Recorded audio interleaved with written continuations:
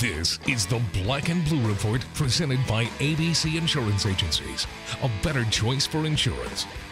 Now from Studio B, or wherever the Saints or Pelicans might be, here's Sean Kelly. The weekend is almost here. Hi again, everybody. Welcome into the Black and Blue Report podcast.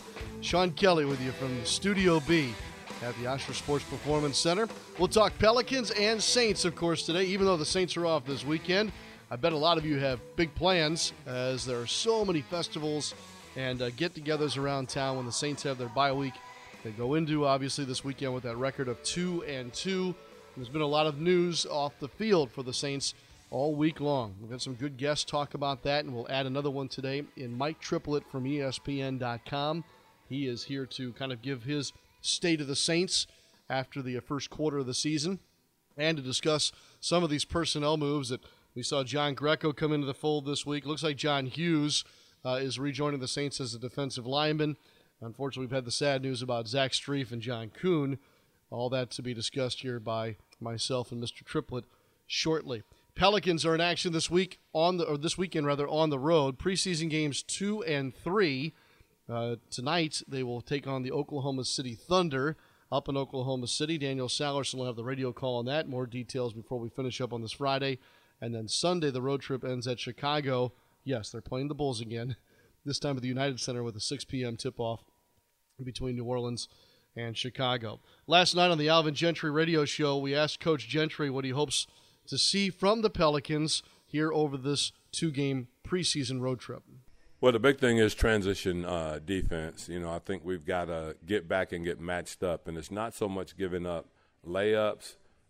It's more so of being able to get back and lock into your man so that we're not scrambling and they're getting open three-point shots. So that's the big thing. And one of the habits we've got to break is that, you know, our big guys are so used to running back to protecting the paint. Well, you know, now they're guarding guys that's spotting up at the three-point line, so we got to get them sprinting back, but we also got to get them to find their man in transition. Is there like a number one rule in trying to accomplish those things? Well, I think the number one is that on the rise of the shot, we got to start sprinting back, and then we got to talk a little bit more than we did so that we get matched up. Offensively, Coach, what would you like to see improvement in?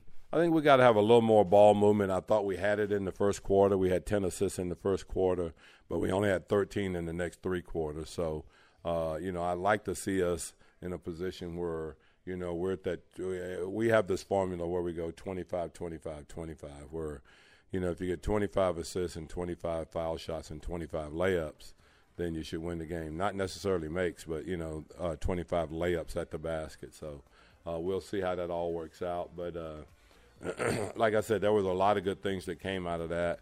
And then there was things that were great to put together as far as teaching points.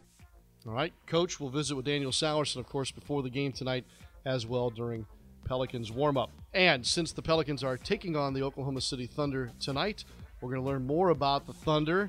We have to, because they look a lot different than they did last season. Of course, Russell Westbrook is there, but they've added Paul George and now Carmelo Anthony. And to give us kind of the preseason report on the Thunder, we'll finish up our show today with a visit up in Oklahoma City with Brett Dawson, who covers the Thunder for the Oklahoman newspaper and the newsok.com website. So stay with us. Plenty to go. Mike Triplett, go over some Saints stuff for you in just a moment.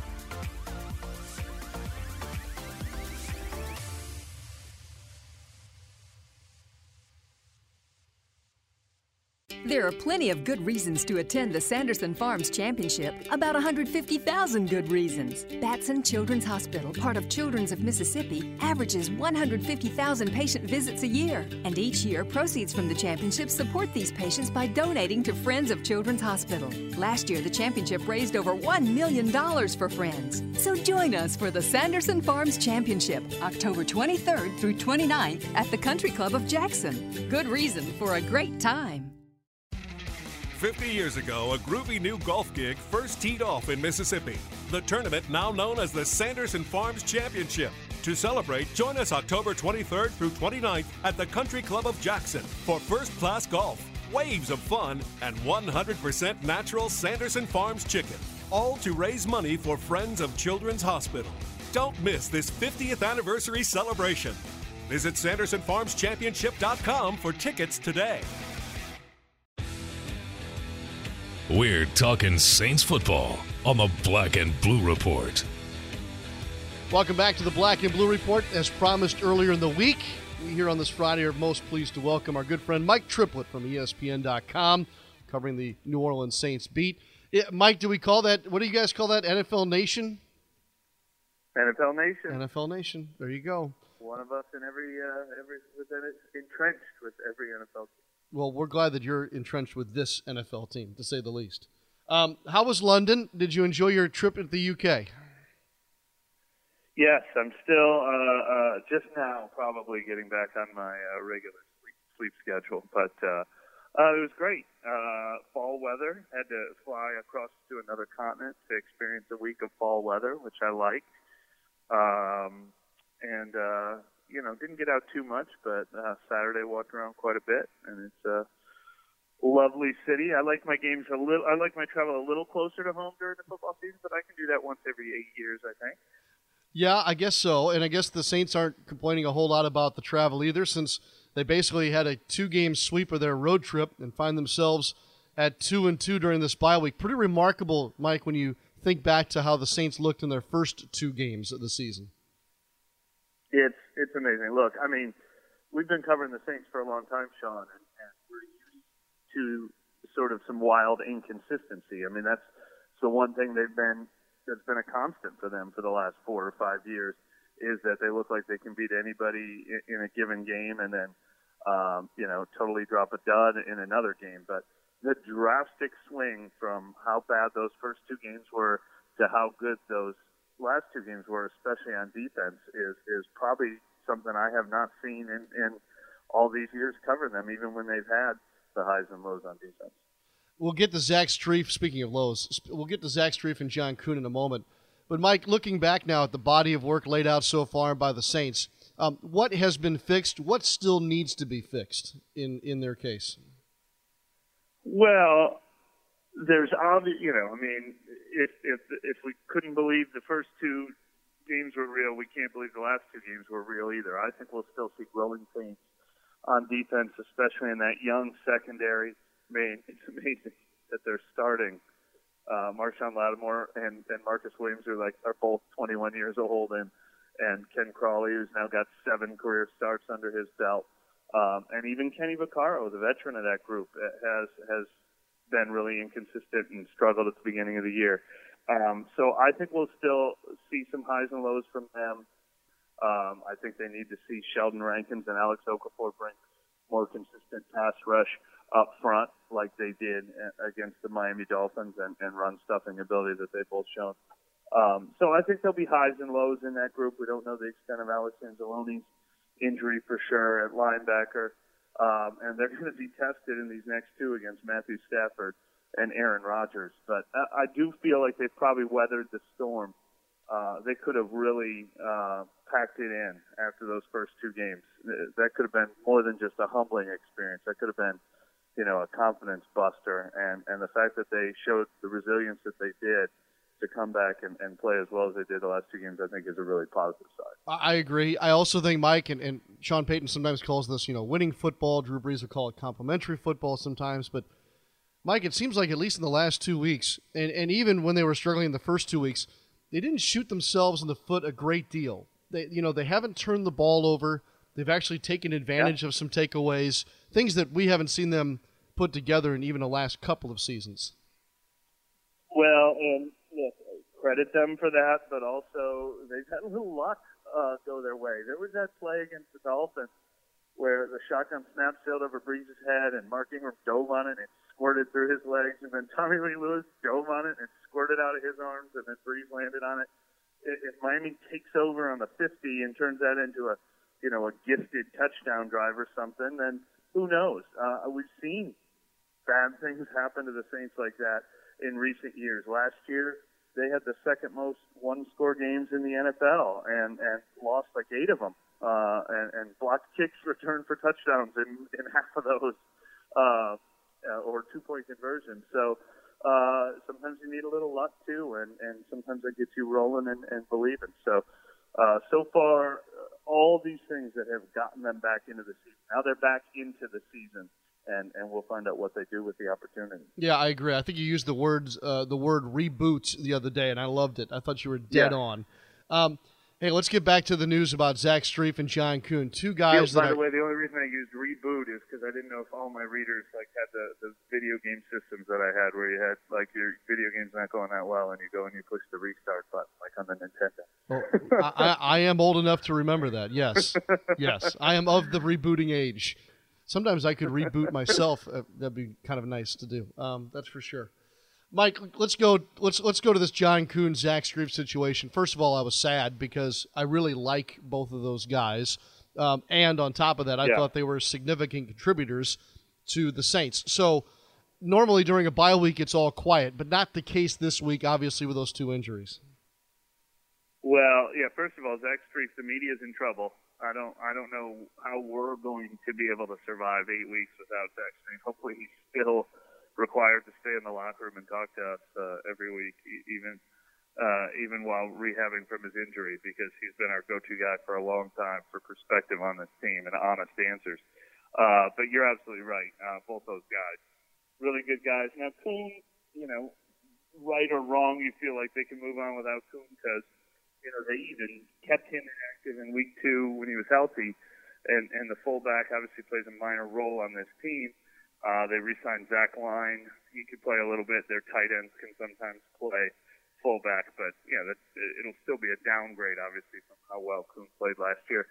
Strief, on the other hand, he's going to be really hard to replace because even though he's been around forever, he played outstanding last year. He I think had the second or third best year of his entire career, held up against Von Miller and Khalil Mack, and really was an underappreciated standout year last year. The only good thing about the timing of his injury is that he goes down right as Teron Armstead was finally coming back, and I think Teron Armstead will be ready to start at left tackle, and Ryan Ramczyk, who's now had 4 games of being thrown into the fire, will move over to right tackle kind of permanently.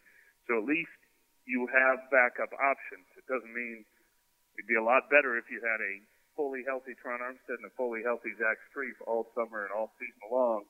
That would be one of the better tackle duos in the league. But at least now you've got a tailor-made backup option that's not perfect, but it's better than what most teams might be dealing with under the same circumstances. I agree. It's remarkable to me, Mike, that 13 months ago, basically Ryan Ramczyk was playing his first ever Division I football game, and what he's been able to do here as a rookie, it just blows me away. And maybe I just haven't been around long enough to be shocked in the way that I am, but that's pretty amazing. No, you're exactly right. I mean, and you can say the same about their other first-round draft pick, Marshawn Lattimore, who really only started 1 full year at Ohio State. Two guys that by the end of the season will have more NFL starts than they ever had Division I college starts. It is amazing. Mike Triplett here from ESPN.com. Mike, you touched on the fact that coming out of the bye week here, it is not going to be easy, and not for the faint of heart either, with Detroit and then Green Bay. Arguably 2 of the top 5 teams in the NFL, probably because they have 2 of the best quarterbacks in the NFL. Wasn't this supposed to get easier after that first 4 for the New Orleans Saints? Well, it does at some point. It's funny because, the schedule, obviously, you never know what you're going to get out of the schedule. Teams never end up being what you think they're going to be. But when the schedule first came out in April, and I thought the Saints were going to be pretty good this year, and Teron Armstead was still healthy, and Nick Fairley was still healthy, and Delvin Breaux was still healthy, I picked the Saints to start 0-3 because of the schedule and finish 9-7 because of the schedule got so much easier down the stretch. It doesn't happen yet, but it does happen eventually when they have a home game against Chicago and a home game against the Jets and a road game against Buffalo. That road trip to the Rams seems a lot more difficult. But the schedule is not going to be what knocks them out this season. There's not an impossible road that they can't get through this year. But this is the NFL. A home game against Detroit is not a freebie. that's as tough as anything. So you still got to show up for all of them. 1-1. Would you take a split of those two games, Mike? Would that be okay? Well, I'll tell you what. I said a couple weeks ago, before they were going at Carolina and to London to face Miami, that the Saints had to end up going 2-2 over the next 4 to salvage their season, and they started 2-0, so they've already done it. So absolutely, 1-1 against those two teams would be great. You're right, because I mean the one you think you should get is the home game against Detroit coming off a bye. And there you go. Then you can afford maybe a loss at Green Bay, which is a tough task. But if you flip it, if they lose to Detroit and they're down in the dumps a little bit, what better way to to get back to things than a surprising win at Green Bay? So either order, 1-1 would do a lot for this team. Fair, cool. Mike, hey, before I let you go, no Saints game obviously to cover this weekend. Is there a game in particular that you will stop and watch, even in a weekend where you'll probably try and find some family time? You know what? I have not looked at it. First of all, I'm a big Cubs guy, so that's where my focus will be on the Cubs playoff run, even though we're totally playing with house money this year. I've already become one of those fans. But one thing is funny that I know in reverse about the NFL schedule, because we're in one of these friendly survivor pools, I do know that the Jets are playing the Browns and the Niners are playing the Colts. So all those teams you normally pick against are all playing each other. So I can tell you a couple of games that I probably won't be focused on this week. Well, two of those teams will end up with a win this weekend. I guess you have that right. It might be the Jets. All of a sudden they're a juggernaut. Well, that's true. Just ask, Miami and very good. You and I were doing so well together until you brought up the Cubs thing. I still like you, but it's one little thing, just a little ding on the paint. Let me tell you, that drought will end for the St. Louis Cardinals one day. Let's see. You got 2, right? You need 9 more. And at the rate the Cardinals are going, you'll get there quickly. So. Yeah, exactly. Anyway. Mike, great to talk to you. I appreciate you checking in with us on a bye week Friday. And have a great weekend, and we'll, of course, see you next week when it gets hot and heavy again. All right. Thanks a lot, Sean. Thank you. Mike Triplett, ESPN.com.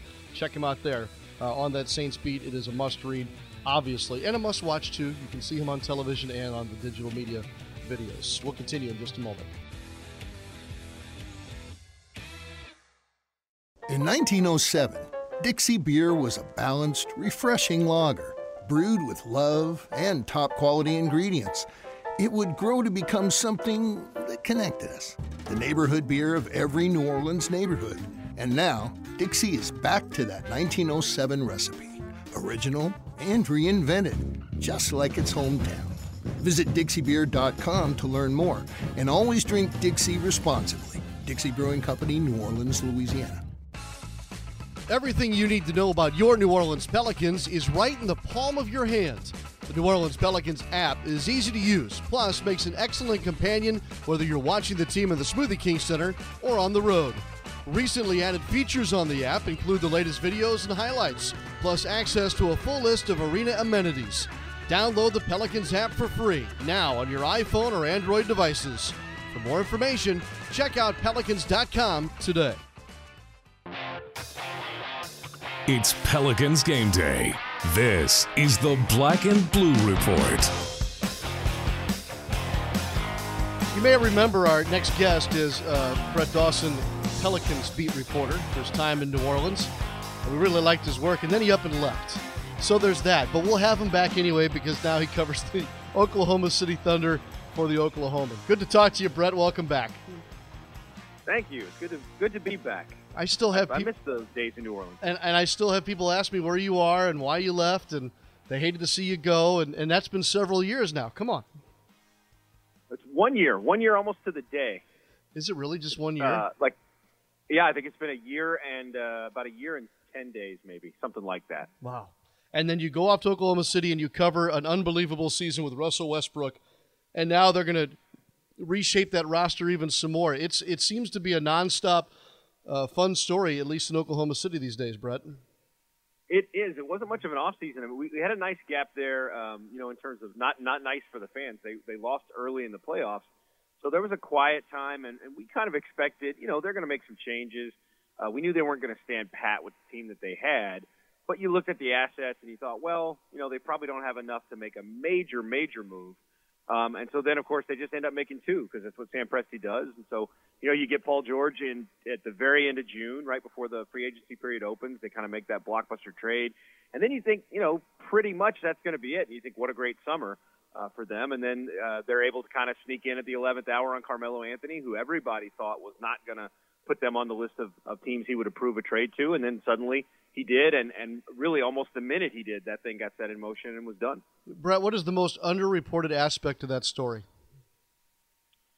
Oh, man. I think the thing that's sort of interesting about it, I think Paul George has played such a big part in that. What's interesting and what's hard to get a real straight answer on is just how much Russell Westbrook was kind of pushing him to come here.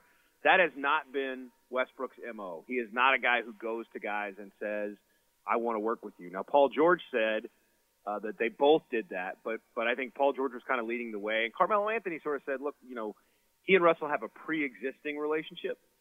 They've known each other for years. They played on an Olympic team together. They're both Jordan brand guys. So they have they both have an interest in fashion. They've hung out at fashion weeks in Paris and New York.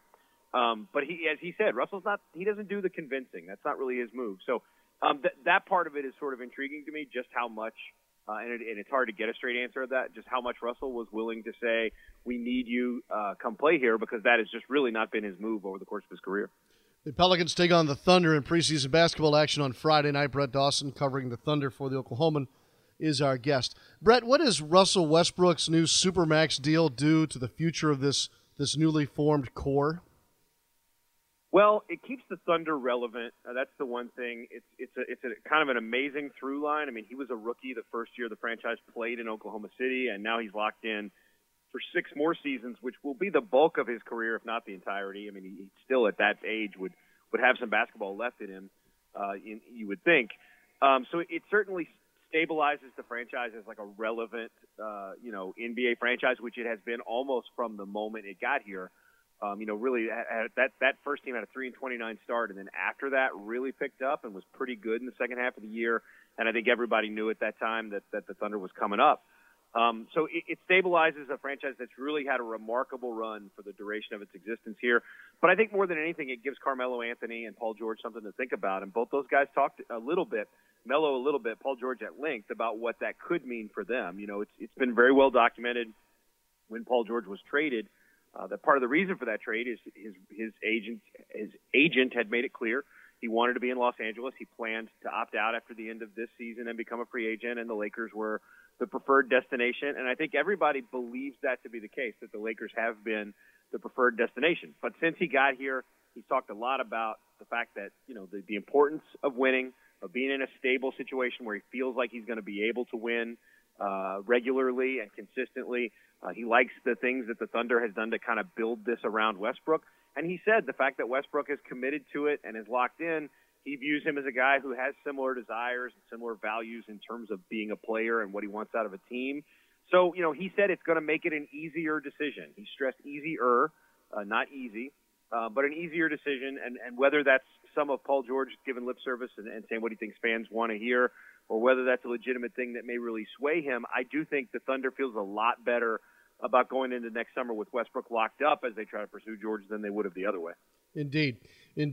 Hey, Brett, obvious here with regard to the talents of Anthony and George and Westbrook. What else are the Thunder trying to figure out here during this training camp in order to, put themselves near the top of the West, which is so loaded? Yeah, well, almost everything else. I mean, they're still trying to figure out a lot. And they've got, Westbrook hasn't played yet. They've only played one preseason game, and he didn't play, but he's been limited in practice.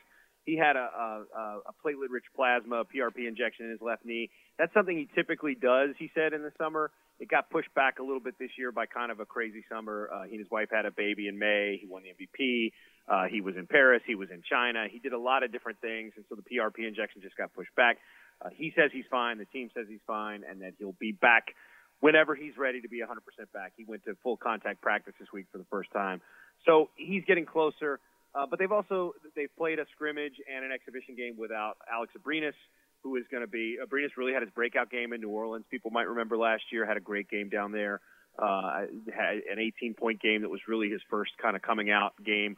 And then Patrick Patterson, those guys, who they acquired from, as a free agent, was in Toronto last year. Those guys are going to be rotation pieces. And so they haven't really gotten any sense of their rotations yet, how they're going to play, when they might sub out Melo, when they might sub out Paul George, who's going to play more with the second unit. How are they going to defend certain things with different personnel packages, what their backup center situation looks like. Jeremy Grant is going to play there some. He's an undersized guy. Patrick Patterson's probably going to play there some. They've got a whole bunch of moving parts to figure out. And even with the big three, there's still some stuff about how the ball's going to move, who wants the ball in what spots on the floor. And all of that stuff is going to be really hard to get ironed out until Westbrook is back, and even until those other two guys are back. So they got a lot of questions. And they may get to the season opener with some of these kind of lingering. Yeah, I think a lot of teams are in that same boat, maybe the Pelicans included. I think so. Brett, last thing, real quick. Does Westbrook play against the Pelicans, or is it too soon? It's probably too soon to say. They're not practicing, as we record this, not practicing today, and then he'll be reevaluated. So we'll see. He's getting closer. I wouldn't be surprised if he plays, but they've given every indication that they will be very conservative with him, as you'd expect. They don't feel any need to rush him back. They'd like to get some of these rotation things ironed out and get some of that chemistry and rhythm stuff happening. But ultimately they would go into the regular season trying to solve those things if they needed to. They're not going to play Westbrook in a preseason game just for the sake of doing it. I wouldn't do it, and there's no way. Brett, as always, great to talk to you. We miss you and your work around here. All the best this coming season to you in Oklahoma City. Thank you, Sean. Can't wait to see everybody. All right, Pelicans and Thunder tonight. Preseason game number 2 should be a good one. 7 o'clock up in Oklahoma City. 6:30 is our pregame coverage on the Pelicans radio network. 7 o'clock tip-off. You'll be able to watch the live stream. I think that's the plan here, with the radio call on top of that, or embedded into the live stream. Check out Pelicans.com for more details regarding that special streamcast, or whatever you want to call it. We'll go with the radio broadcast tonight and look forward to Daniel Salerson on the call. And then Diesel and I will be in action together on Sunday when the Pelicans wrap up the trip against the Bulls. And next week, back into it with the Saints. Whew, how about this for the next 2 weeks? Lions and Packers. Oh, my goodness. Thanks to Brett Dawson today for joining us. Head coach Alvin Gentry and Mike Triplett from ESPN.com. Hope you all have a great weekend. Let's hope the weather holds in our favor. And otherwise, stay safe, everybody. And we'll talk to you on Monday with a full Pelicans road trip recap and a start to a new conversation for the Saints and the Detroit Lions. Take care, everybody. I'm Sean Kelly. We'll see you next time here on the Black and Blue Report.